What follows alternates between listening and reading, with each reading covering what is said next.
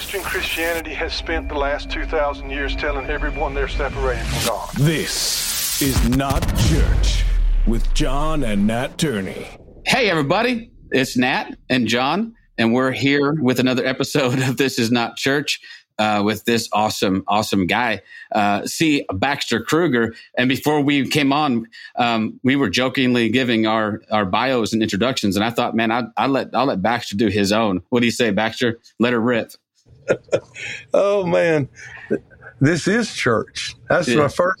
I'm not conceding institutional Sunday morning to be called church. This is church. Amen. Amen. This is the Celtic mind inside the belly of the Latin beast. Oh, and wow. the Latin beast has lost its mind, is self-referentially incoherent, and it's wrestling. It's wrestling with rampant deism. And the Celtic mind is all about the presence, not absence of Jesus. And he never goes anywhere without his Father or the Holy Spirit. So the question that I have for the Western church is, do you believe in the real absence of Jesus, or do you believe he's present? If he's present, then what we need to do first is be quiet.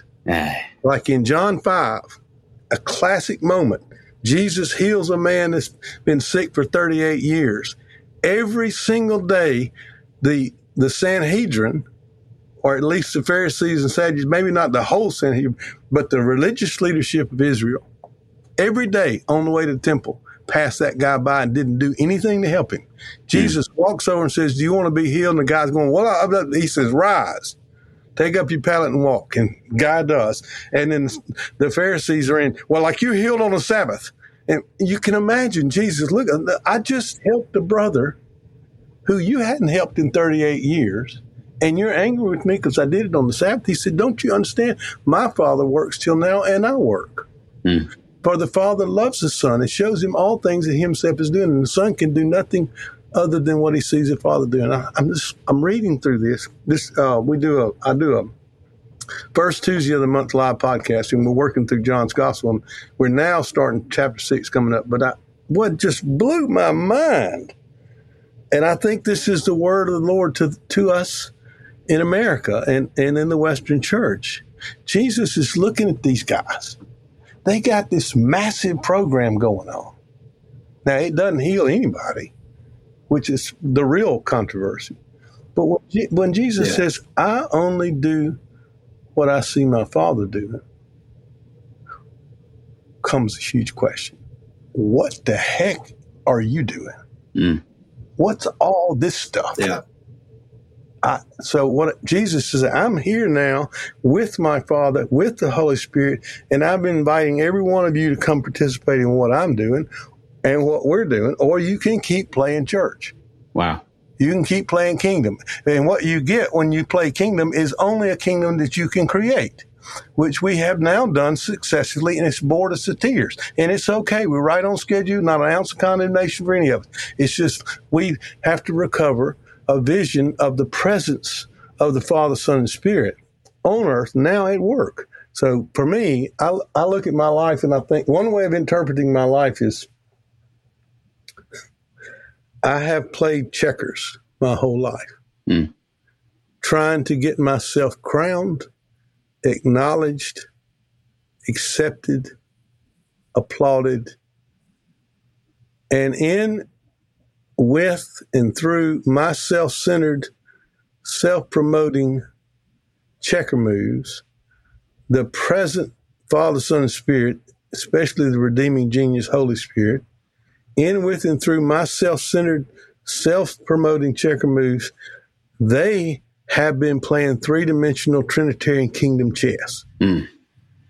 Now, when you glimpse that in the midst of all your grandiose, right? Hey, we're riding. When you glimpse that, for me, it's just like, okay, now it's time to shut the you-know-what up. So, Jesus, here's my prayer. I'm not doing anything because the last thing I want to do is create something that I'm calling the kingdom of God that has nothing to do with what you and your Father and the Holy Spirit are doing on earth right now all over the planet. So give us eyes to see how you function, how you operate, and what do you want us to do? And that's it. Every morning you wake up and you say, Lord Jesus, you give me another day. What are we going to do today? Yeah. What do you want to do? I don't care. I don't have an agenda. What do you want me to do? Oh, you want me to fix the lady's tire? I got it. I'm on it. You want me to do a podcast? Oh, my grandson calls, 3 years old. Hey, Doc, come fish with me today. That's the word of the Lord. Amen. And you walk this through. That's church. That's kingdom. And if we gather on a day during the week, that's what we talk about. Let me tell you what I saw in the faces of people that I thought were my enemy this week. Let me tell you what I saw in my grandson. Let me tell you what, and then I lost my freaking mind for 3 days and fell off the turnip truck, and I'm kind of easing, limping back in on to gather because I need to hear from Nat and John again to remind me of who I am and who's present, not absent. These are simple things, but very much Celtic, very much the ancient Trinitarian apostolic vision. And they stare us in the face. Yeah. With our people. I've had people that have been listening to me for 30 years. Like, Baxter, I'm with you. But you just got to tell me what to do. You got to tell me what to do. I'm like, well, you need another 30 years if you think that that's what we're going to do now. Yeah. If you learn anything from me, you learn that Jesus is present, not absent, and his presence, not without his Father and the Holy Spirit, is in you. You ask him, are you in me, Jesus? And you will hear him say, I am. That's your manna. And then you say, Jesus, what are we going to do today? Do you think for 1 second I'm going to stand back and say, this is what the kingdom of God will look like for you guys tomorrow morning? No, and if you're not doing it that way, then I'm passing judgment on you? Jesus is Lord, the Lord of lords and the King of kings, the Alpha and the Omega, the creator and sustainer of all things. And he's here in us. It's about learning to walk with him. Well, do you think then, because here's the first question that springs to mind, the Western mind, the Roman, Latin mind, forever loves to quantify, forever loves to define. We're rational, or so we think. And so would you say that one of the largest mistakes that the Western church has made is we've just made God too small? Yeah, I mean, and I would go underneath that one note, and that is that we haven't listened to Jesus. We haven't, I mean, John's gospel is just, he's at pains. I mean, on every verb, every word, everything in this whole gospel is screaming at us that this is about Christ in you. And then you ask the question, well, who is Christ? Well, the word Christ means anointed one. It means the anointed son. So you got, in me is the Father, Son, and Holy Spirit. So, yeah, our vision of God has been G-O-D, the faceless, nameless omni-being up there somewhere in a place called heaven who's watching us from the infinite distance of a disapproving heart. So here are the things you got to go do to make it right. And you got to get it perfect. So let me give you a concrete illustration. About 6 months ago, during the week, it's like 8 o'clock in the morning, I'd gotten my coffee and I sat down in my chair and I'm reading. And I hear the garage door go up behind me. And I think, well, it's got to be one of my 3 kids. And then I hear the doorbell go off like 50 times. So I know it's Cooper, who at the time was 2.5 years old. And 2 seconds later, I hear the door open. He sees me sitting, sees the back of my head. He comes flying around, and he sees that I'm reading a book. So he grabs the book, crawls up in my lap, and wants to read. And then Caroline, who's the oldest, she's 4. She comes in. And she sees Cooper in my lap reading the book. So she goes and grabs a book, a little packet of 5 little small books, and crawls up in my lap. And then they start to fight over which book we're going to read first. And I'm just sitting there. I had no idea they were coming. And I just start crying. And I'm like, and then I processed on a little bit. I said, this is so beautiful because this is the way the kingdom works. Because it never crossed their minds that they weren't wanted, delighted in, loved. And so they did the most natural thing in the world. They just flew up in my lap, and we started reading. And I played it forward a little bit in my imagination. I thought, what would happen If someone whispered to Caroline and Cooper that Doc, that's what they call me, that Doc is mean as a snake and doesn't really like them at all, and they start wondering if that's not the truth, and then they start believing it's the truth. And so Laura, their mother, our daughter, says, hey, we're going to see Doc and Gigi, and Caroline and Cooper sitting in the back seat triggered. Like, what are we going to do? So Caroline says, whatever we do, Cooper, do not ring the doorbell 50 times. So they ease in, and she says, I know what we'll do. We'll go in through the kitchen door, and then we'll go around the side through the kitchen, come out the other side, and slip in the back room so Doc doesn't even know we're there. And we'll play quietly. And suppose they're back there playing quietly, and some reverend comes to them and says, you know, I know how you can get Doc on your good side, but you have to do it perfectly. And I'm going to lay out the steps for you. And Cooper and Caroline are looking like, okay, now we're going to do it perfectly. And they just play it forward a couple of years. They do it perfectly. It doesn't work. And I thought, man, that's how simple this is. We were lied to about the character of God. I mean, there is not a thing any human being can do on earth to change how the Father, Son, and Spirit feel about them any more than Caroline and Cooper. And now I got another grandson called Jeff and a new baby coming, Lucy, any more than they can do anything to change how I feel about them. That's not what this is about. God hasn't changed. We're the ones that are in the back room listening to a bunch of reverends tell us what we got to do to get God, which is a mythological creation, to bless us and to love us. When the whole time he's sitting in the chair loving us to pieces. And I'm not saying he won't get after us and won't discipline us, but don't get the character of God confused with our behavior or lack thereof. He is everlasting, as Athanasius said. Nicene Creed, I got to tell you this.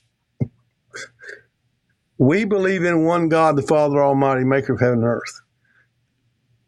And the pastor that I had growing up in the Presbyterian church is still there 50-something years later. And he began all those years when I was growing up, he began every single one of his pastoral prayers with eternal God, our Father, and then he would launch. And I remembered the phrase. And when I started studying the Nicene Creed, I almost fell out of my chair. I could see the difference between the West and the early church right there. I'm my pastor, and he's not an aberration. He's just doing what he was taught. Eternal God, our Father. Nicene Creed is we believe in one God, the Father Almighty, maker of heaven and earth, and of all things visible and invisible, and in one Lord Jesus Christ. The difference is the placement of fatherhood. Eternal God, our Father. Well, then that begs the question, what is the godness if it's not Father? Well, that's not Nicaea. That's not Athanasius. They were following the apostles. In every one of Paul's epistles, he begins by talking about the God and Father of our Lord Jesus Christ. The point being, and Athanasius pointed this out in his treatment against the Arians, Arius taught that there was a time that God was not Father, that he became Father when he created the Son. Athanasius says the Holy Trinity is no created being. God has never been God and then became Father. He is the eternal Father of the Son in the Holy Spirit. That means that everything that God is, thinks, and does flows out of his fatherhood and sonship, that filial relationship. That's foundational. You don't violate that. You don't flip it around. If you flip it around, then you got this beautiful picture of the Father, Son, and Spirit, but that's not the fundamental character of God. What is it? What is it then? We can backfill that, but when you go with John and Paul, and certainly, and then follow that through with the early churches we were talking about, you're going to start off with this beautiful vision of the Father, Son, and Spirit. And they are lovers from all eternity because they love each other. And then they create us in and out of and through and by and for that love. They don't change. We don't have the power to change how they feel about us. We have gotten deceived and lost and hiding in the back room. And what do? Jesus says, I'm going in, Father. I'm going to go into the back room and I'm going to get to the bottom. And the Father says, son, I got you back. And the Holy Spirit's like, well, I'm not being left out of this. So Jesus goes in, and this is John's gospel. Jesus becomes flesh, not just human. He becomes flesh, not to establish a relationship with the human race that he doesn't have. He already has a relationship. We were created in him. He's going inside our delusion. That's what flesh is. And he's going to enter into our delusion by submitting to us, and we're going to kill him, and we're going to damn him. We're going to pour our wrath out. We're going to lift him up on the cross in rejection and apostasy and cursing him, and we're pushing him back.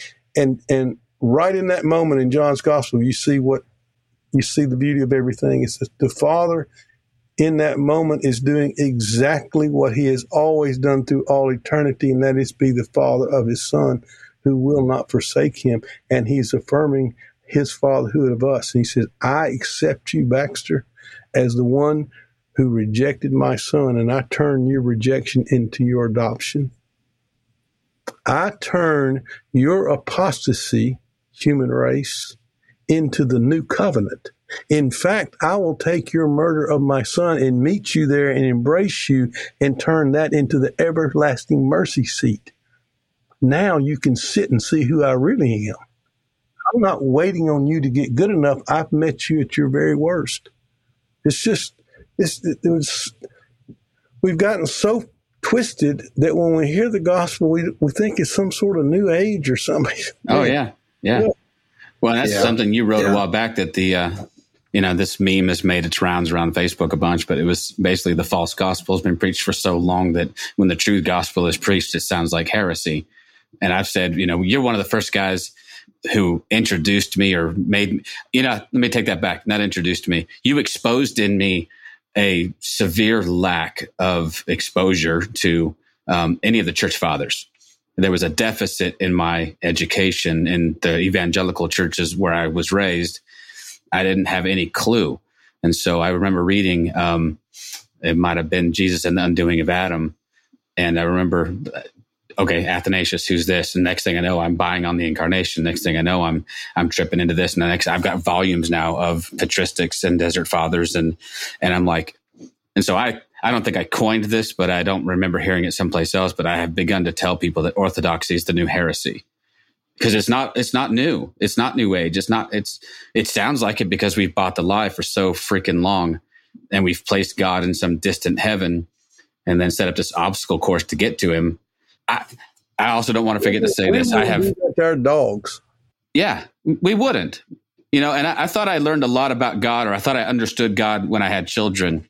And now I have 2 grandchildren and I think I didn't know a thing. That's exactly until right. I had the grandchildren. And now they come to my house. They do the same thing, by the way. They don't call me Doc. They call me Pawpaw. They can kick my door in. They could light my house on fire. They could beat the dog. I don't know that I've ever raised my voice to them. And they're 6 and 3, and they're sometimes terribly, terribly annoying. And I love them so much. But it would never cross my mind. It would actually break my heart to see any of them look at me as though I disapproved of them. Now, that's the point. So if you're evil, it's real simple. The whole strategy of evil is we're going to, in their mind, we're going to separate the father-son relationship so you can see Jesus and not see the Father. And we're going to make them so different that the Father turns his back on the Son on the cross, which is crazy, utter blasphemy. And then we're going to separate. It's the opposite of John 14:20. In that day you will know that I'm in the Father, you're in me, and I'm in you. So the evil one comes along and says, well, we're going to rip the father-son relationship apart. Then we're going to rip apart any notion that we could be included in Jesus. And then we're going to rip apart any notion that Jesus is in us. If he's in anybody, it's in the Christians and only in church stuff. So that leaves out our entire humanity. So we don't actually have anything to say to the guy. Like a couple of years ago, my son and I are playing golf with some buddies. We're on the 4th tee. It's a par 3. We're waiting for the group in front of us to clear, I look over in the neighborhood where I live and I see smoke, and I knew instantly that's not leaves. And I said, son, that's a house fire. And he and I jumped in our car, and our friend David jumped in his, and went flying through the neighborhood. We got there, and by the time we got there, the entire garage was engulfed, and there was a car inside, and a woman comes running out the front door screaming about her dogs. And my son and David run around the back, scale a 6-foot fence, and get one of the dogs. Comes back around. By the time you can hear the fire truck coming, it comes, and a young guy who couldn't have been more than 5'7", maybe 5'8", already got his gear on, grabs a hose, walks over, and the other guys are monitoring something. And the civilian grabs the hose behind him and pulls it so he's not working against the hose. And this thing is billowing up, and I'm thinking they're going to lose 3 or 4 houses here. That car's going to blow up. And he hit that nozzle, and he walked up in that fire by himself and put that sucker out. And I mean, I was like, holy smokes.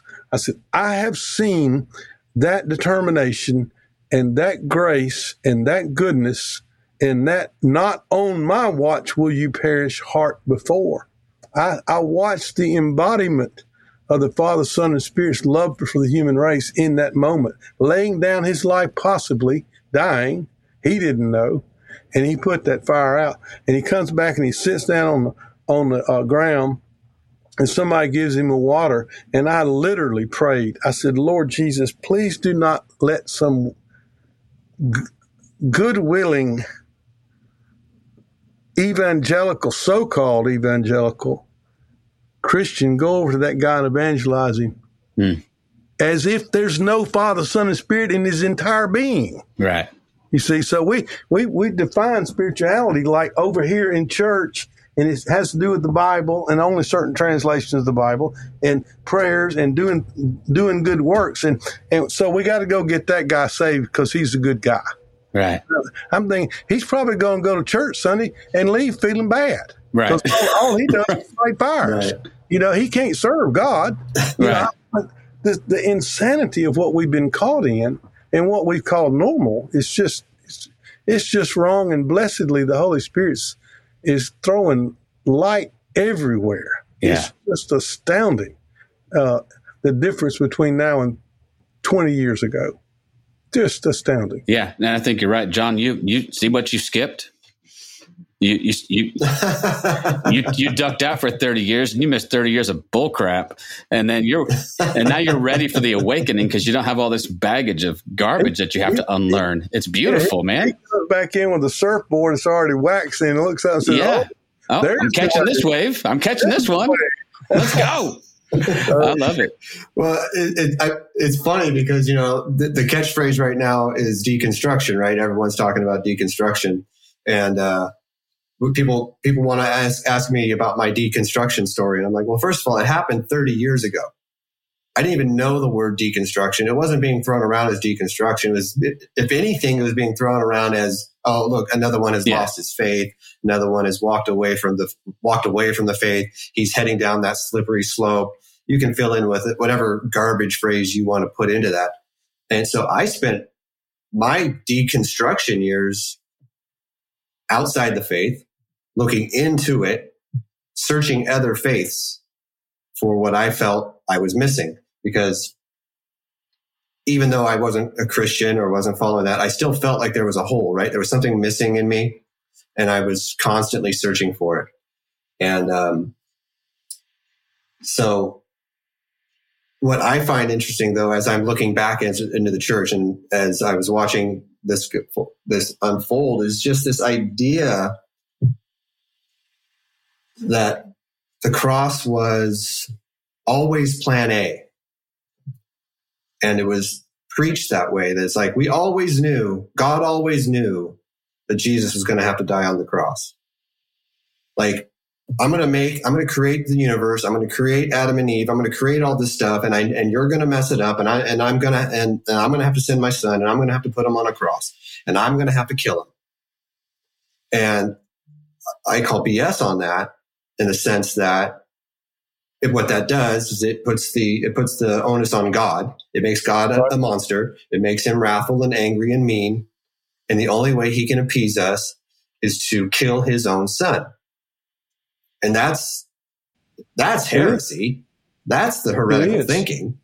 Because as I have heard you speak, and I've heard you, I've seen you in public, face to face, and you've talked about this. And that's, can you explain how we've lost our way? And that this is the BS that we buy into now. Well, first of all, we haven't, Karl Rahner, who was a Roman Catholic theologian of the last century, he said, quote, "We must be willing to admit that should the doctrine of the Trinity be proved as false, the major part of religious literature would remain virtually intact." And I wrote that. That's in my doctoral dissertation in 1989.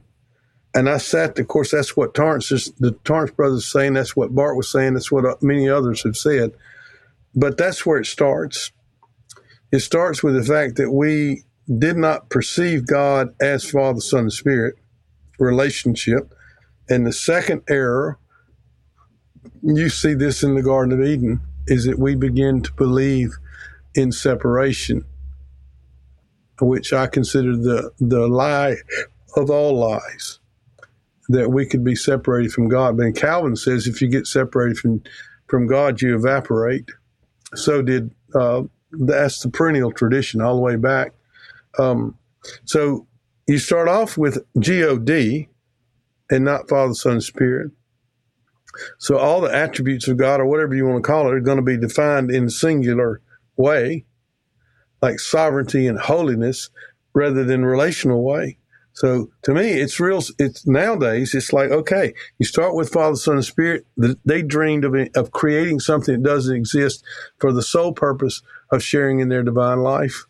And they're committed to this because that's the way they operate, is in commitment to one another.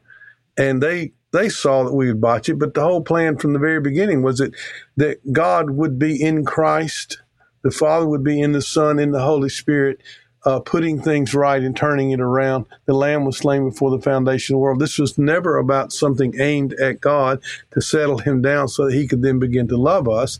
This was always the love story of, I love you, and not on my watch will you perish. Wow. Yeah. Ain't happening. I will lay down my life. That's what we do, is we're not self-centered in our oneness. We're other-centered. It's about love. So you got a big picture. You got Trinity. You've got the dream of adoption.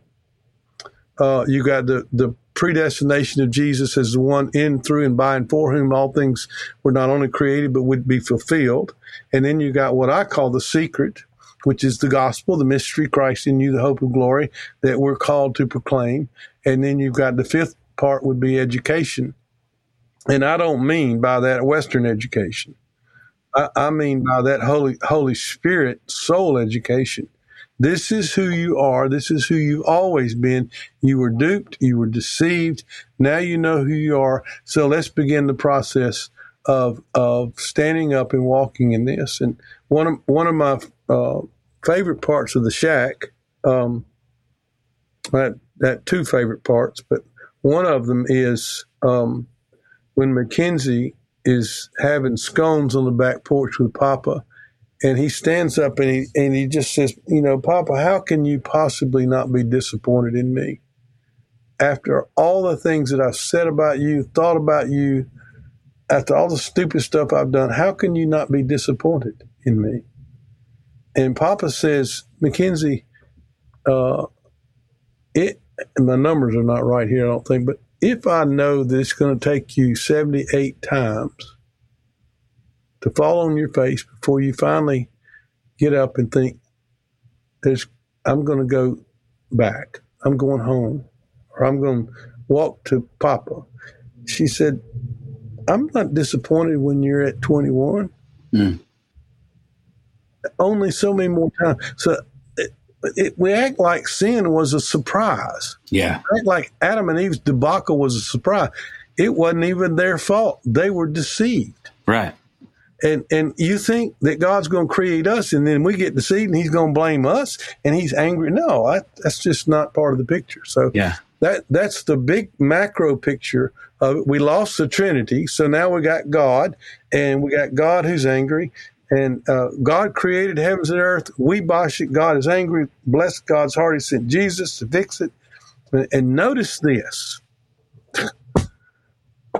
John begins his gospel by saying, in the beginning, God was holy, and Adam sinned, and God's angry. I mean, in the beginning was the Word, and the Word was face to face, pros. Yeah, pros. And right. was God. He was in the beginning face to face with God. All things came into being through him, and apart from him, not one thing came to be. He was in the world, and though the world was made through him, the world did not know him. He came to his own people. His own people didn't receive him. And, good evangelicals like, there it is, man. He was here. He preached. We didn't want him burned. Wrote history. Right. And I'm like, we've known that bit from Genesis 3 all the way through all the prophets and all the way through Israel's history. No, it's there's a movement in the prologue. And he came to his own received him not. He didn't go back to heaven and say, hey, I tried. He gave it a shot. He says, and so the Word became flesh. Not just human, flesh. That's anthropos, or humanity, twisted in delusion. The Word, who was in the beginning face to face with God the Father, the Word in and through and by and for whom all things were created, the Word that was in the world that the world did not know, the Word that became incarnate in flesh in Israel's history through Torah, through the prophets that they didn't want. So what's God to do? Oh, I tried. No, I'm going in, Father. I'm going to get to the bottom of this, and I'm going to get to the bottom of the delusion, and it's going to be ugly. And Papa's like, well, I don't do abandonment, son. You know that, but you're going to the place where it's going to get dark.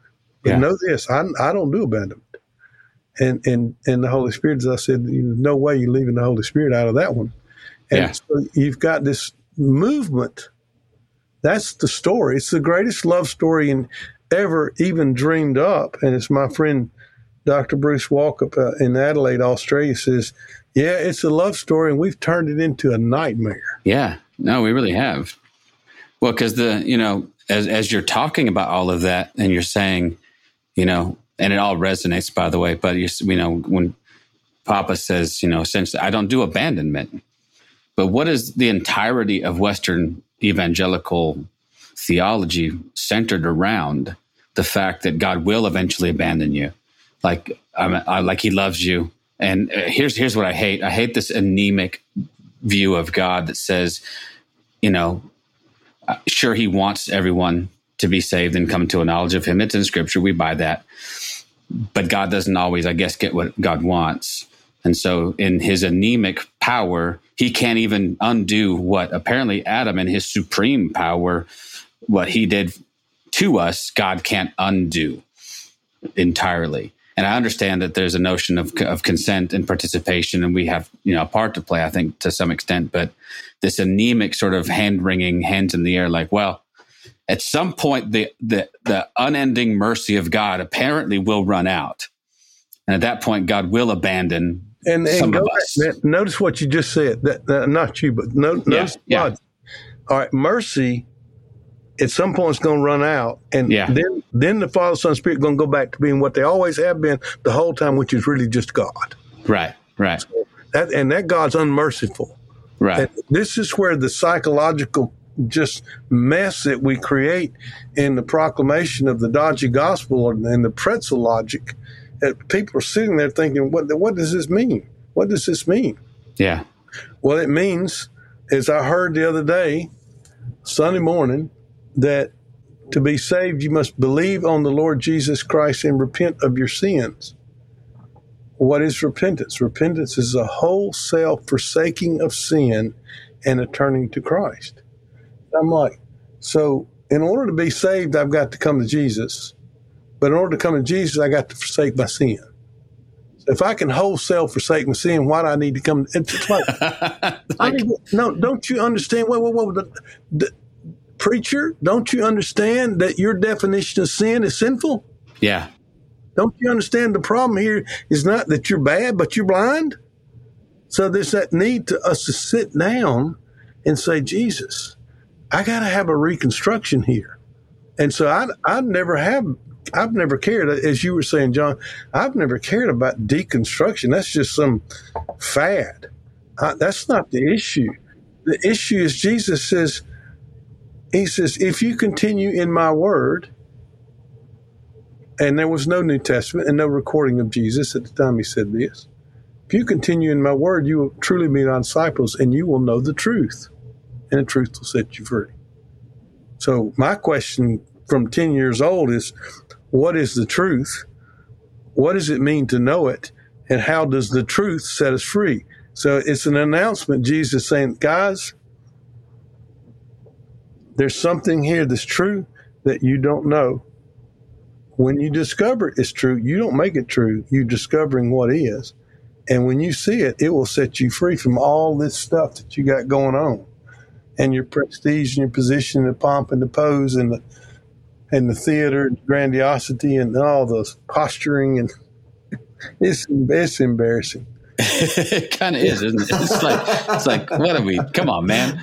And, I was a time in my life, and I'm sure John was the same way. And I'm sure, there was a time in my life when I aspired to all of that. I'm like, hey, I'm going to, and I think it comes from I don't think it comes from any place of malice or, but there's just this underlying, misunderstanding of what it is that we've been called to participate in. And like you said, it's self-serving and it's self-aggrandizing and it's all of those things. And then the Holy Spirit comes and wrecks it in a very, very, very beautiful, good way. A redemptive way, always redemptive. Always redemptive. Yeah. So when you got connected up with Paul Young, then did you know him before you read the book, or did you read The Shack and then kind of go, hey, this is a guy I need to get to know? No, I'd never heard of him, and he'd never heard of me. And I had finished my book, Across All Worlds, in 2005, something like that. It'd been sitting on my desk for a year, and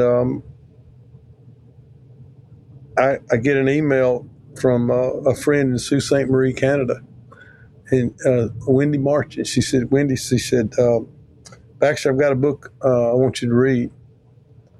And I'm thinking, here we go again, another pile of books, and best things ever been written. Yeah, and I said, well, Wendy, I said, I promise, I know I'm from Mississippi, what we can read here, and a few of us can even write, and and she said, well, anyway, I wrote it down. In fact, I've got it somewhere, and I wrote William T. Young, and she had the ESPN number and all that stuff, and I said, well, I promise I'll read it. I put it on top of my deer stand reading pile, and you can see all the marks, and I'll read it. So deer season opened. I had it in my backpack and went and sat on what I call the Cadillac stand, which is two chairs even nice like this, and lean back, and you can sit in your little, hut and watch. And I started reading and cried my eyes out. And this part of the story Paul loves. I got to end of chapter 4 when Missy had been murdered and pillaged. And I remember standing up in the Cadillac stand, shaking the book, and said, William P. Young, I don't know who you are, but if you hand to me as the answer to this gut-wrenching, god-awful problem, the same old distant God who's watching us from the infinite distance of a disapproving heart, as the answer to this, then I'm going to take your little book and I'm going to walk 200 yards down the path and lean it against a tree, and I will personally eliminate this copy from the copies. And then chapter 5 comes. Yeah. And I'm like, who in the world? And literally, there are two of these chairs in the Cadillac stand, one empty, and I'm sitting there bawling my eyes out, and the chair, I kid you not, the chair moves like away and then moves towards me. And this is what I heard. And you didn't think I had anything up my sleeve. That was Friday. On Sunday afternoon, my son and I are watching Eli Manning play. He's an Ole Miss guy, and he's playing with the New York Football Giants. Sunday afternoon, and I get a phone call. And it's a 513 number, and I asked him, I said, do you know anybody that's 513 area code? He said, nope. And I almost just hit mute and moved on, and I got the nudge, so I answered the phone. I said, "Hello, this is Baxter." Baxter, this is Paul Young. And I racking my brain. I don't know Paul Young. I don't. It's William P. Young on the original edition. Right. And I'm racking my brain thinking, wait, he's probably some guy you met in Australia in a pub. Maybe you met him in Ireland, or who knows? I don't know. And I'm racking my brain. I said, well, how's your mom and them doing? I knew that he knew that I didn't know who he was. And I could feel him smiling. So I think, anyway, I said, are you William Young? He said, yeah. I said, the William Young? He said, I don't know about that. I said, are you the guy that wrote The Shack? And he said, yes. And I said, why in the world are you calling me, man? The whole world wants to talk to you. This was like November of 2007. And he said, well, my friend, I got an email from a guy that knows you and said, I don't know if you know Baxter, but if he's written a theology that goes with The Shack, you need to connect. So he put his phone number in there, so I called you. So I walked out into my garage, and we talked for 2 hours, and that's how wow. I hung up from that conversation. I called Tim Purcell, who at the time was in North Virginia. He's now in Baltimore. And I was scheduled, this was November, I was scheduled in April to speak in his church and do a conference. And I called him right after. I said, Tim, you send an email to Paul Young and you invite him to come and be a part of that conference. And you bring him in on Wednesday and you don't tell anybody. I said, because he and I are going to get together. So that's where we met, was that Wednesday. We had adjoining rooms at the, Holiday Inn or something in Norfolk, Virginia. Huh. And we sat and talked. And I couldn't believe, because he didn't know Torrance. He knew of McDonald, but didn't know him very well. He knew Athanasius was a hero in the early church, so that's it. And so I thought, well, how did you get here? How did you arrive at this place where you begin to see God in this beautiful way? And I realized that he had gotten there through hell. Yeah. And I'd gotten there through hell too, but it was a different version. And so that we just became instant friends from that point on. And I don't know, 2 or 3 months later, we were in Toronto. I didn't know he was there. We were, just doing conferences, and I found out that he was there. And I called him on Friday afternoon, and I said, Paul, you're here. What are you doing this afternoon, this evening? He said, I'm just in the hotel room. I said, well, I'm coming. So I went back. I went to and found a hotel. I had somebody drive me over. We sat and talked the afternoon, had dinner together that night. And at one point, and I've got this somewhere in my piles of, I pulled out one page. I'd just been to Friends University to teach on the theology of the shack. And I pulled out one page. I said, you want to know what the theology of the shack is? I said, here it is. I turned around, and the page is written down the side, this way, that way, up, down. It's just, it's theological tongues. It's just, there's no way anybody could follow it. And Paul takes it and he said, yeah, that's exactly the theology thing. You need to write that into a book, and I'll write the forward. Wow. And I'm like, is that like a trick question? He's just trying to get you to do the work for him. Is that what he's saying? I mean, and that was 2000. That was November. That was 2000. Sometime 2008. Late, Yeah. And so I started immediately on it and got it done in 2010. But I couldn't find a publisher. Oh, that's crazy. Yeah, really crazy. Because the publisher thought that. Well, they had self-published it at first, and then Hachette over later. Right. Yeah. And they kind of thought, well, it's, Simon & Schuster. I talked to them, got to the big meeting, where they make, and they all said, well, it's kind of done its thing now, and moved on. They're looking at it like a fad. Yeah. That one-shot wonder. He wrote a good book, and it's done its thing. And this was 2010. Yeah, and it hadn't even begun to do its work. No, and I'm like, so one of the Simon & Schuster folks asked me, I can't remember the girl that was my editor there. She was delightful. She was from Louisiana originally. And she said, well, the question they're going to ask me is they're going to say, well, why should we publish this book now? It's a little late. The Shack's done its thing. And I said, are you kidding me? I said, the Shack spoke to the longing of millions of people around the world who are churched and unfulfilled. And I said, what I'm writing is just expanding it and rooting it in not only Scripture, but in the ancient tradition of the church and giving answers to the questions that group of people have. So I don't know that you'd ever have an audience more ready, and they came back and they just thought it's kind of done its thing. And so eventually the same people that published the Shack came back and said, we need to do this. But I don't know. I always felt like they were kind of like, well, yeah, we'll do it. We'll get it, and then boom, boom, boom, boom, boom, boom, boom, boom, boom, boom, boom, boom, all over the place. And Paul and I have got to travel a lot of cool places together to do series on the Shack Revisited. It's been a lot of fun and still going on. Yeah.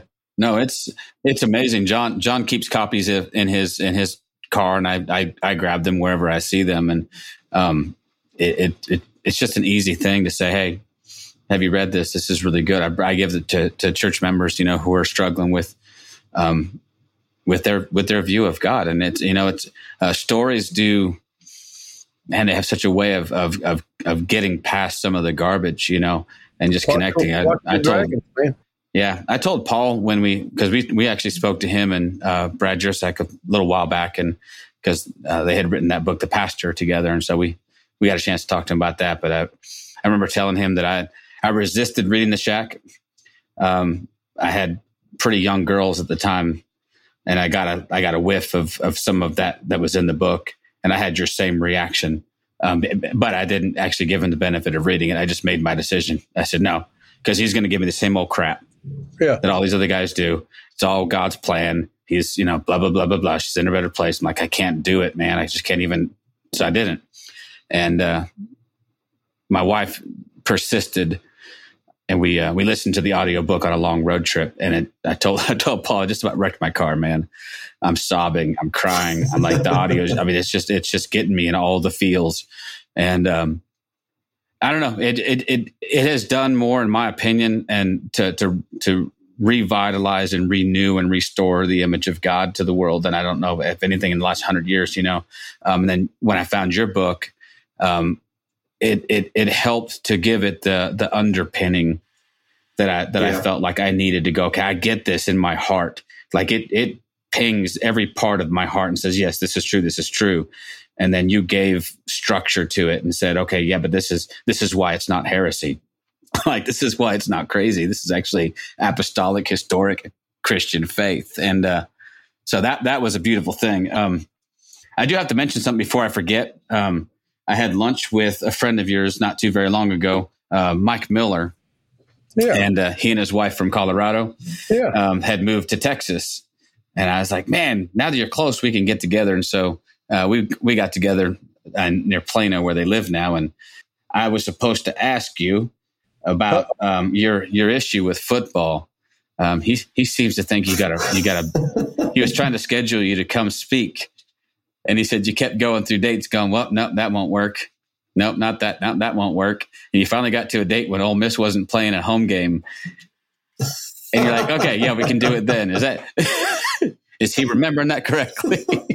Well, yeah, Mike's memory subject, if Marilyn would have told her, I would have believed. But she was right there nodding along. She said, I think the issue was twofold. One was we had children in Oxford.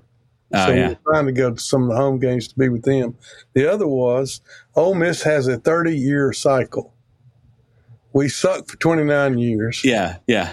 And then there's 2 years where something happens. Yeah, and you were in that upswing. We were in that 2 year period, and I'm like, I'm sorry. No. I've been trying for 20 years at the time. I said,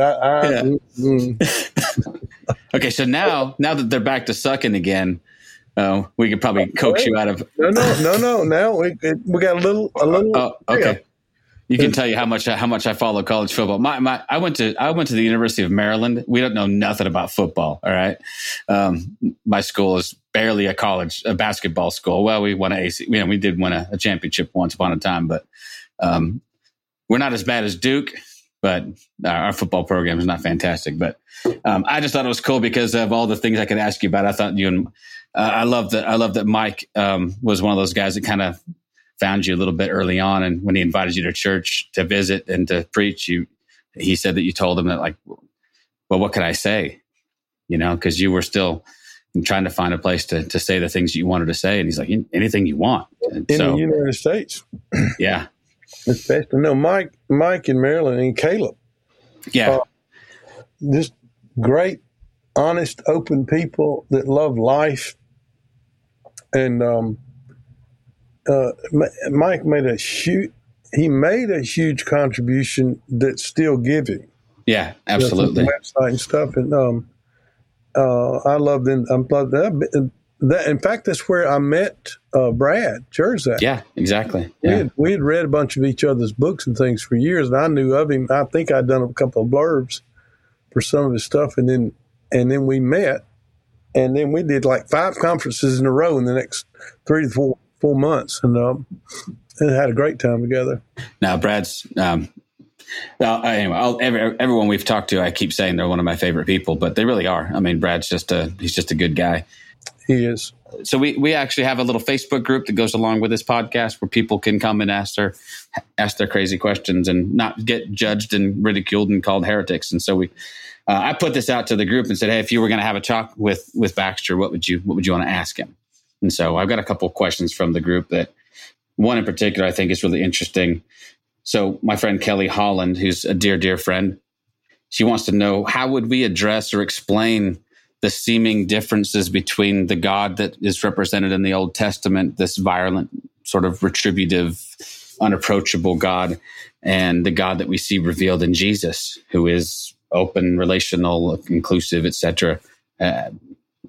What do we do with that seeming contradiction? Not ceding that it is one, but it certainly seems like it is. Yeah, that's a question that can be answered on multi levels. Yeah. Level one is that God picked Abraham to work with because Abraham was as pagan as everybody else on earth. Yeah. So he's got to deal with someone who thinks that he's evil and needs to be appeased. So if you look at the story of Mount Moriah, after the promises of what God's going to do in Abraham's descendants, he tells him to go sacrifice his son up on Mount Moriah. And Abraham, to me, Abraham didn't even balk because he's still functioning within, the ancient paganism. He was from Ur of the Chaldees, which some folks have said were moon worshipers. But basically, everybody in the world at that point was lived in fear of the gods, and you had to sacrifice your firstborn and to get your crops blessed and to get protected and all that. And so anyway, the Lord says, go sacrifice your son. So he takes him up on the mountain and binds him and takes the knife in his, existential crisis of his entire being, life, and the Lord stops him. And there's a ram caught in the thicket, and the Lord provides the ram in the place of Isaac. And he comes down off the mountain and he says, Abraham, I'm going to teach you something about me. I'm not like you think I am. And my name is Jehovah Jireh, which means the Lord will provide. The way this covenant relationship is going to work is that I'm going to take your side of the relationship and fulfill it. And you just need to know that on the front end. I know you don't know it, and I know but so you have this speaking and language where you have God accommodating constantly where Abraham and his descendants are in their journey. He didn't want them to have a king. That's a concession. I don't even think he wanted them to have a priesthood. I think the Aaronic priesthood is a concession to Moses' unbelief. God wanted to make Moses the prophet, priest, and king figure. Anyway, you've got an accommodation, just like with your grandchildren. When your grandbaby's a year old, you get down on the floor and you don't stand back with your Hebrew Bible and say, until you're fluent in Hebrew and we can have a conversation about Obadiah, we're not talking. Right. I mean, what you do is you get down on the floor and you speak in tongues. Okay, well, now we've got two things going on there. One is what you mean when you're speaking baby language, and the other is what the baby hears. And the prophets are somewhere in between those two. Yeah. They're hearing and seeing something that is beyond their comprehension, and they're doing the best they can to put it together and unpack it. And at the same time, the people are hearing them, and they're hearing. So you've got this movement of revelation. I think that we have the definitive word in Jesus. So, in fact, the New Testament is saying that Jesus is Yahweh. Right. So now we've got a really good, wonderful Bible problem. Well, this is what we see Yahweh doing here in the Old Testament. He's doing this. How do we deal with this? So the basic answer to the question is, you say, Jesus, would you be my rabbi? Yeah. I don't get this, and I want to hear from you, Jesus. That's at level one, and level two is fascinating that the Jewish people don't read their scriptures that way. They don't have that vision of God. That's a Western import back into the story. And then there are the big ones, the big problems like the flood, like go into the land of Canaan, wipe out every man, woman, and child, and scene with Uzzah and the Psalms where it's bash their babies against the head. I mean, there's some just horrendous stuff.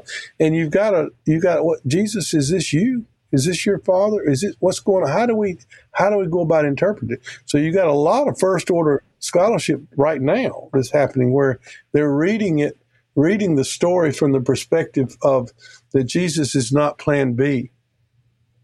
He's the plan all along. So you got God's view where he's looking, and you got our view where we're looking. And from where we're looking, now here's an illustration, a simple one.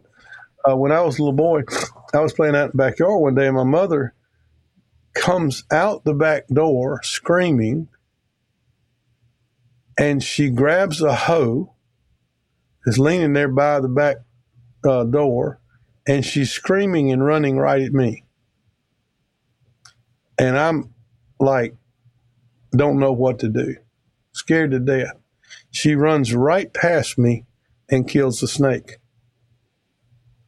Now, for the first 45 seconds of that scene, she's coming for you. All I know is I did something stupid and I'm fixing to die. So I think there's some of that going on in the Old Testament that we have to think through. But practically, when you come across a passage in the Old Testament that is problematic, or a psalm or a statement, then you write it down in a notebook and you ask Jesus, would you help me with this? Because that's the only thing that's ever going to answer the question. A good theological argument is good, but it's not going to answer the question. You need Jesus to answer that. So I think what we have is the scriptures are inspired by the Spirit, and they're inspired in their interpretation, which means you can't read the Old Testament without the Father, Son, Spirit. Right. If you do, you're not reading it according to the way it was written, which was inspired by the Spirit. And that doesn't require you to land in this sort of bizarre place where you're trying to make language be something that it's not, or even a bizarre place to where we have to have every single jot and tittle in the Old Testament is historically or theologically exact. Yeah. We get the definitive word in Jesus. Abraham, I'm going to teach you an alphabet. We're going to start on Mount Moriah. And I'm going to teach you about covenant. I'm going to teach you about prophet, priest, and king and your people, and you're going to botch it, and that's okay. But by the time my son comes, you're going to have some fundamental ideas burned into your being that do not exist on earth in any other conversation. And then you're going to be able to see in the light of Jesus, you're going to go back and realize this is a magnificent love story, and weed it through. So that's the levels. I once got in some trouble because I posited this question to a pastor once. I said, God comes to Abraham and asks him to take his son up to the mountain and sacrifice him. I said, what if Abraham said, no, I'm just not doing it? And God says, okay. Now we can, okay, you get it. I would never ask that of you. I would never, could we have saved decades, if not centuries, of misunderstandings about God? Because Abraham, like you said, he never questions it. He just says, well, that's what gods do. Well, yeah. And I've always, growing up, I've always been taught that this was a crisis of faith for Abraham, right? That there was this crisis of faith in Abraham and that this was God testing his faith. And when I came to the understanding that this was just Abraham, when God says to sacrifice your son, the reason why there is no hesitation or anything like that is because that's the gods he believed in. That's what he expected. And then God basically turns the tables and says, yeah, that was never who I was. That's never who I wanted to be. And I need you to understand that. And yeah, I mean, I never understood this whole crisis of faith question. If you read back into that story and you put the Abrahamic story and its interpretation on the table as being of equal value with the teaching of Jesus. Right. What we've come to in Jesus, and here's another way of looking at it, it at least helps me. When you're reading a novel, you have characters, you have the author, you have the characters, and you have you, the reader. And you're clipping along and you're pretty much thinking about the story. You got it figured out, you think. And along about 3/4 of the way through it, something happens that you didn't see coming as a reader, and you didn't see it coming if you're a player in the story. Right. But once it's happened, you know that the author knew it.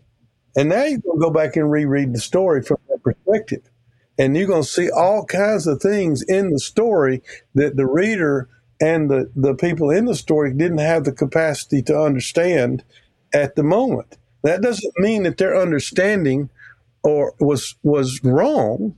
Right. There's just stuff they missed. It's just sure. I mean, it would be like me taking my granddaughter Caroline to Commander's Palace in New Orleans for dinner. It's one of the world's best restaurants. I'm sure she would enjoy every moment. But I don't think she would enjoy it on the same level as I would. No. And I'm nowhere near the level of chefs.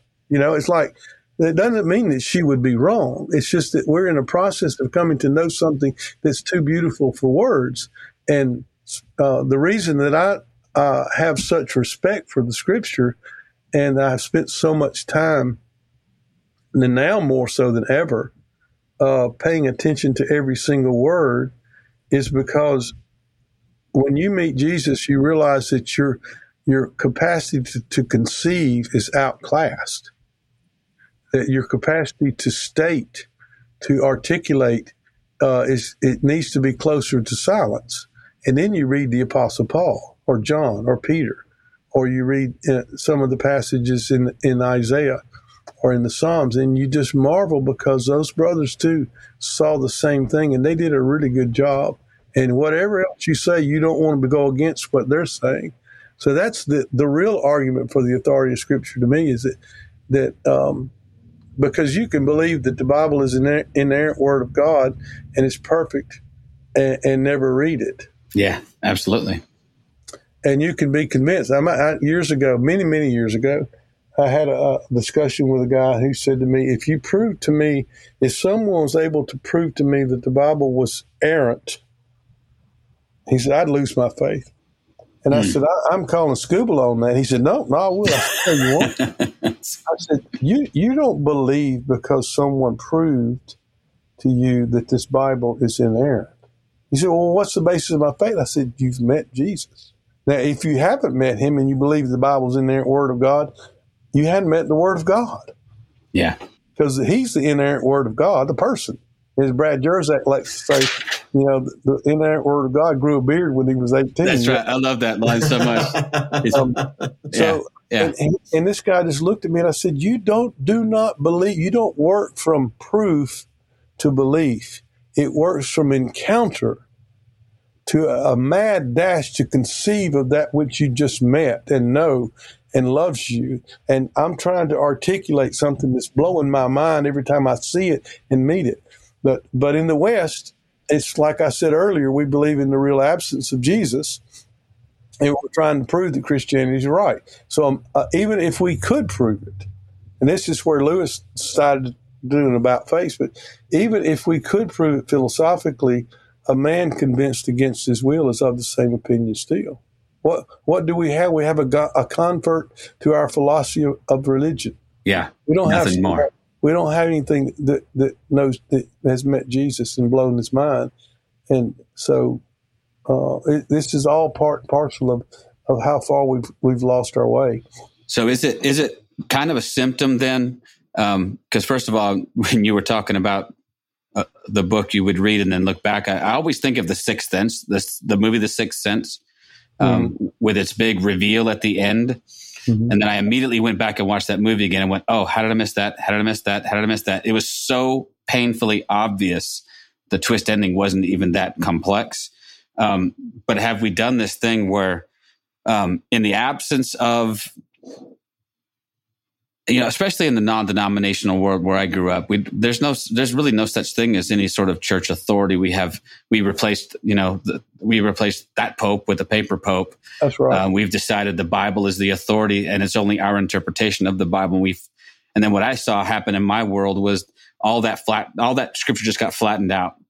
Right. And you didn't, anybody who said that I would, well, if you put this verse against this verse, I'm going to side with Jesus. Oh, you're just cherry picking scripture. You're not taking the whole counsel of God. I'm like, well, Jesus cherry picked scripture. So let's prioritize, but what do you think about that?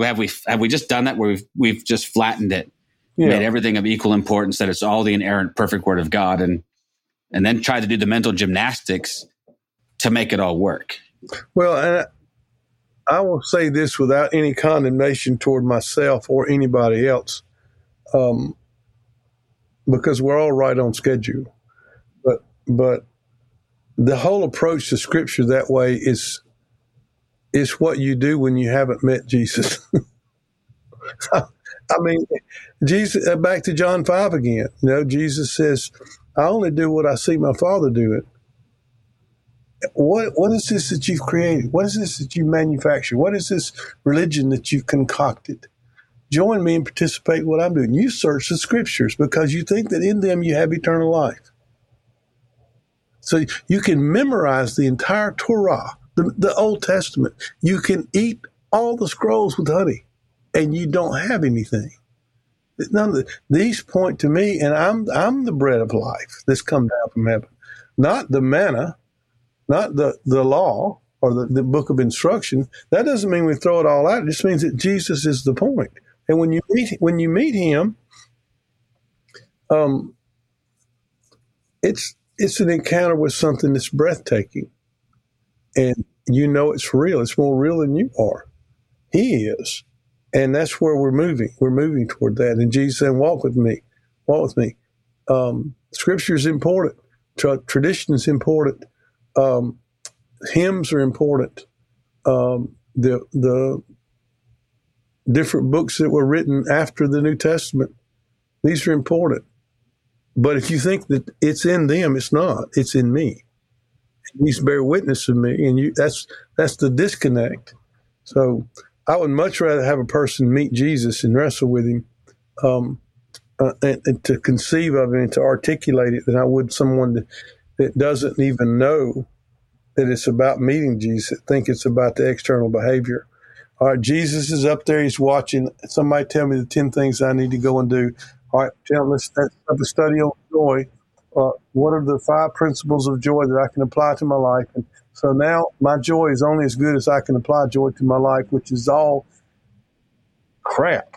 it's like you need to fall in love. Yeah. When I was able to let that go, that the Bible is in the inerrant word of God, it did the exact opposite of what I was told it would do. Right? I was like, well, you no longer have faith in it. You don't believe in it. You're gonna lose your connection to the divine. And instead, I saw what I was told was a book of instructions on how to live my life became a book that was a love story of a God pursuing a people who sometimes just got it wrong, and he was willing to pursue them still. And I mean, I think Nat and I talk about the prodigal son, right? And the prodigal son, I think, is like the ultimate version of what the whole Bible is. This unending pursuit of God for us. Yeah, well, and I wouldn't say there's the prodigal son. I'd say that all three of those stories, right? Yeah, both sons.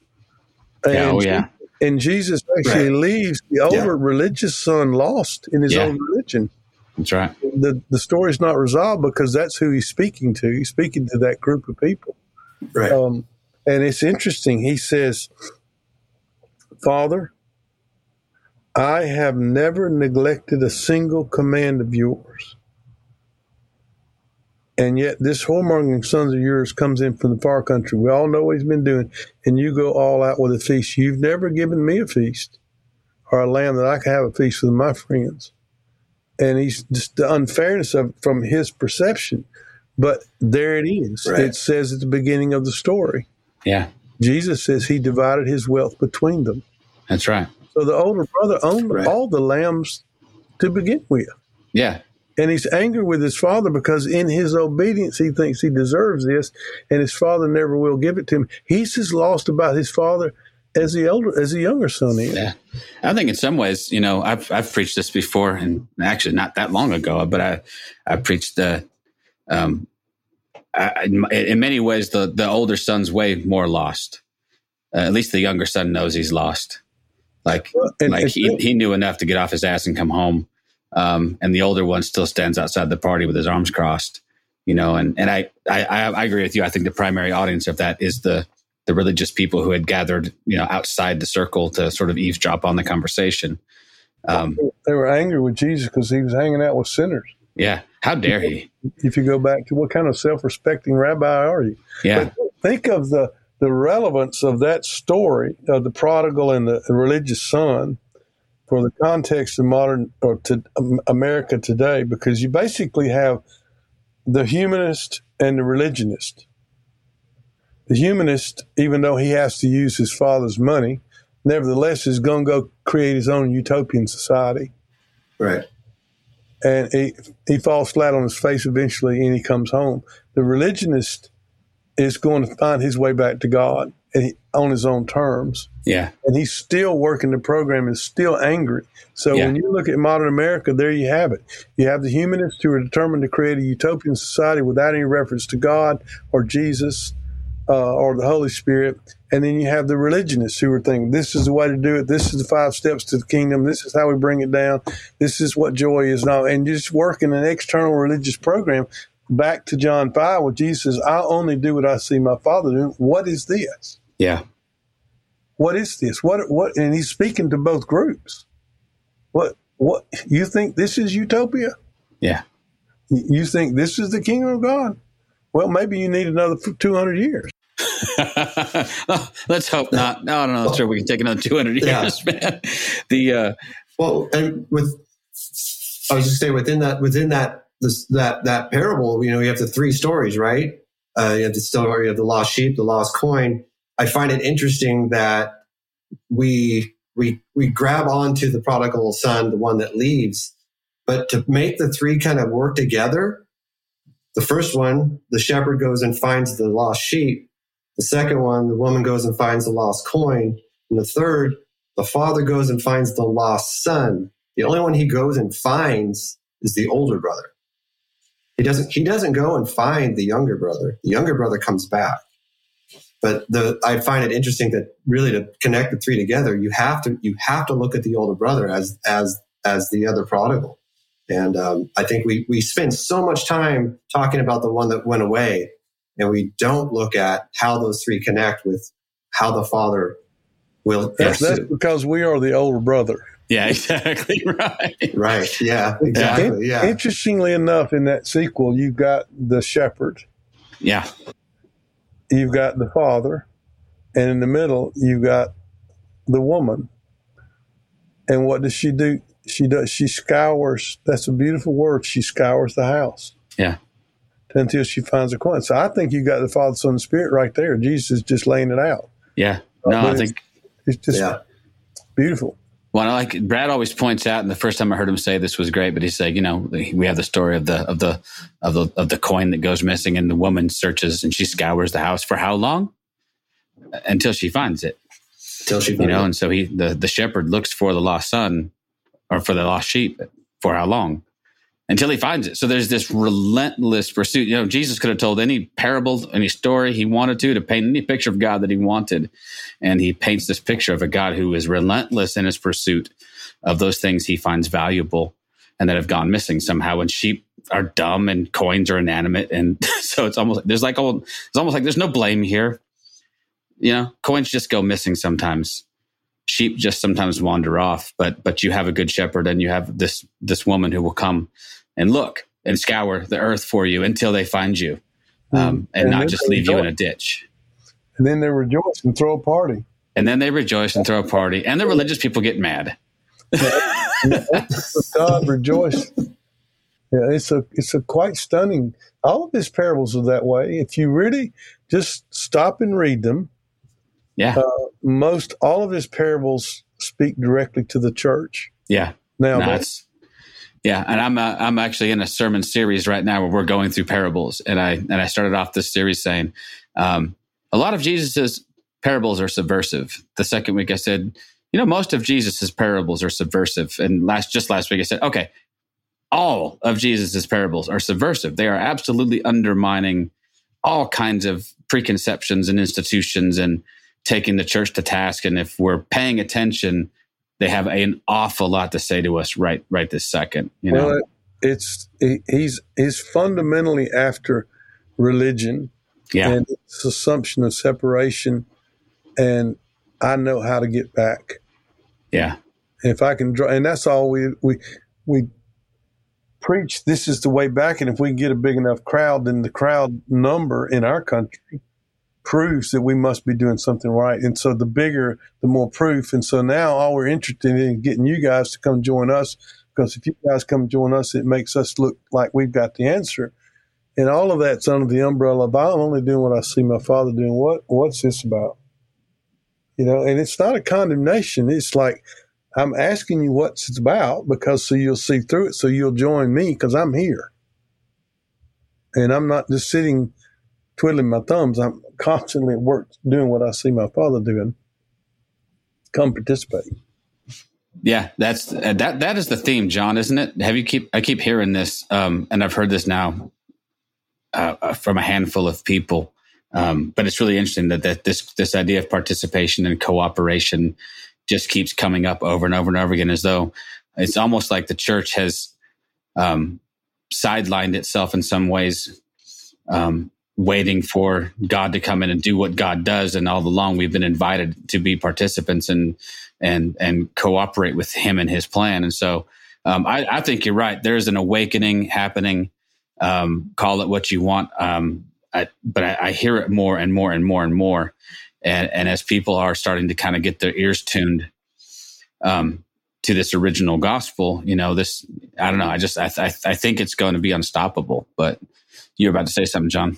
Well, I think the people in the church have heard this idea of, be the hands and feet of Jesus for so long and watched the religious elite do the exact opposite, that they have finally woken up and said, well, yeah, but we're not. And it's time that we are. And that's where you call it an awakening, call it whatever you want to call it. But I think that's part of what we're seeing it's exciting to see that people are like at the point where they're willing to call out the religious elite and say, yeah, but you never have been. You've never been the hands and feet of Jesus. And if you aren't going to do it, we're going to do it. Yeah. And then there's another piece to that, which is we have to graduate from the sacred secular dichotomy before we're in a position to discern what Jesus is doing. Because we're still going to define that as Bible study, theology, prayer, these things. And we're not going to see motherhood and fatherhood and friendship and baking bread and collecting garbage. And we're not going to see Jesus in everything. So I've got this little 5-minute video that Michael LaFleur put together for me called The Sacred Presence. And the mantra that runs through it is the recognition of the sacred presence of the Father, Son, and Spirit in every person, moment, and place is the beginning of wisdom. Wow. Or it's the end of religion and the beginning of seeing what is. Yeah. In the kingdom of God. So I'll tell a quick story, and I gotta get rolling. Many years ago, I think I was in Australia, maybe New Zealand, but somewhere in that part of the world, and I'd spoken. And this afterwards, we were having tea, and I was standing around, and this young Asian woman comes up to me, and she's bawling her eyes out, and she's holding a little baby, and she's just bawling. And I mean, it takes a while, but just calm down enough to talk to me, whatever. And she finally calmed down. And she said, Baxter, she said, in my town, there are 2 Pentecostal or charismatic or whatever churches, but we've both been praying and fasting for over a year for the Holy Ghost to fall. And she said the Holy Ghost fell on the other church and didn't fall on us. And we're devastated. And the pastor just wanted me to ask you if I got a chance to, what you thought about that. And, of course, I'm praying, Holy Spirit, now would be the time to give me a little download here, and out it began to come. I said, well, is this your baby? And she said, sure it is. And I said, do you love this baby? She said, well, of course I do. I said, would you give your life for this baby? She said, well, I said, in actual fact, you do. You give up pretty much all day, every day, taking care of this child. And she said, yeah. I said, well, I don't know what constitutes the Holy Ghost falling in your world, but I know this, that in 10,000 years from this very moment, when all of this is gone, that baby's still going to be alive, and that baby's still going to be calling you mama. And you don't see any Holy Ghost in that. Through your very being and body has come into existence a creature, a child of God that did not exist, and has come into being in and through and by the Father, Son, and Spirit, through your union with your husband, has come into being. And once conceived, that child will never disappear. Heaven and earth may disappear, but your child will not. And I said, you define the presence of the Holy Ghost. It looks like this. It happened there, and we've been left behind. And you're holding a child, a divine human being, and you don't see what it is. So that's what I mean by the recognition, is that all of a sudden we redefine, we're looking for the presence of the Father, Son, and Spirit in every person, moment, and place. Because we know that's true. And once you see that, and I tell people again and again, when you see it, you're free to respond. That's what participation means. Because we're Americans, and damn it, we're going to do participation in the church this year. What does it look like to participate in the kingdom? Make me a list. That's the Pharisees again. What does it mean to tithe? It's like, no. So you have to have presence. You have to have union first. Now we can begin to see, and now we begin to free to be ourselves and free to love and care. Because, I think sometimes this lady was asking me about tithing. I get that question a lot. Like, Jesus doesn't want you to tithe. He wants you to walk with him. And there'll be days where he says, take your wallet out and give it to that guy. Yeah, for sure. And there'll be other days where somebody will come to you with their wallet. This thing doesn't work by externals. Yeah. This is union, relationship, and participation. And Jesus may even ask you to lay down your life. I don't want 10%. Give it all right now. Yep. Well, and if we've resigned ourselves to the 10%, then I'm not looking for the opportunities for the other, because I get to go, well, I check the box and I'm good. For years, we've talked about that in church, and how I absolutely believe that God is intending for us to live generously and to live holding things loosely. And But man, the second that obligation thing comes down, I get my hackles get raised, and I'm like, there's no relationship in requirement. Relationship requires a give and take, and that means that we're open and we're listening to what God would say to us moment to moment. And so, and I love it, man. I love that we bring it full circle back to this thing. So we'll close it down because I know you got stuff to do and I got a grandkid waiting outside my door. So, we're about to go have Chinese food and, he's not very patient, but the full circle thing is coming back to this thing where we see, and that's something my grandson has taught me, much better than I ever did with my children, but that I see sacredness in Chinese food with my grandson later. That I see God permeates all of those relationships and all of these opportunities to interact, and I no longer divide my life up into this secular sacred thing, which I don't think God ever intended for us to do. So and think about this as a way of wrapping out at least my side of it. When you don't treat the Chinese person as an outsider, but you're able to relate to them and their giftedness and what they're putting on the table, so to speak, for us, you relate to them as a participant in the sacred presence. Yeah, absolutely. You value them and value their dignity, and something happens inside of them. Yeah.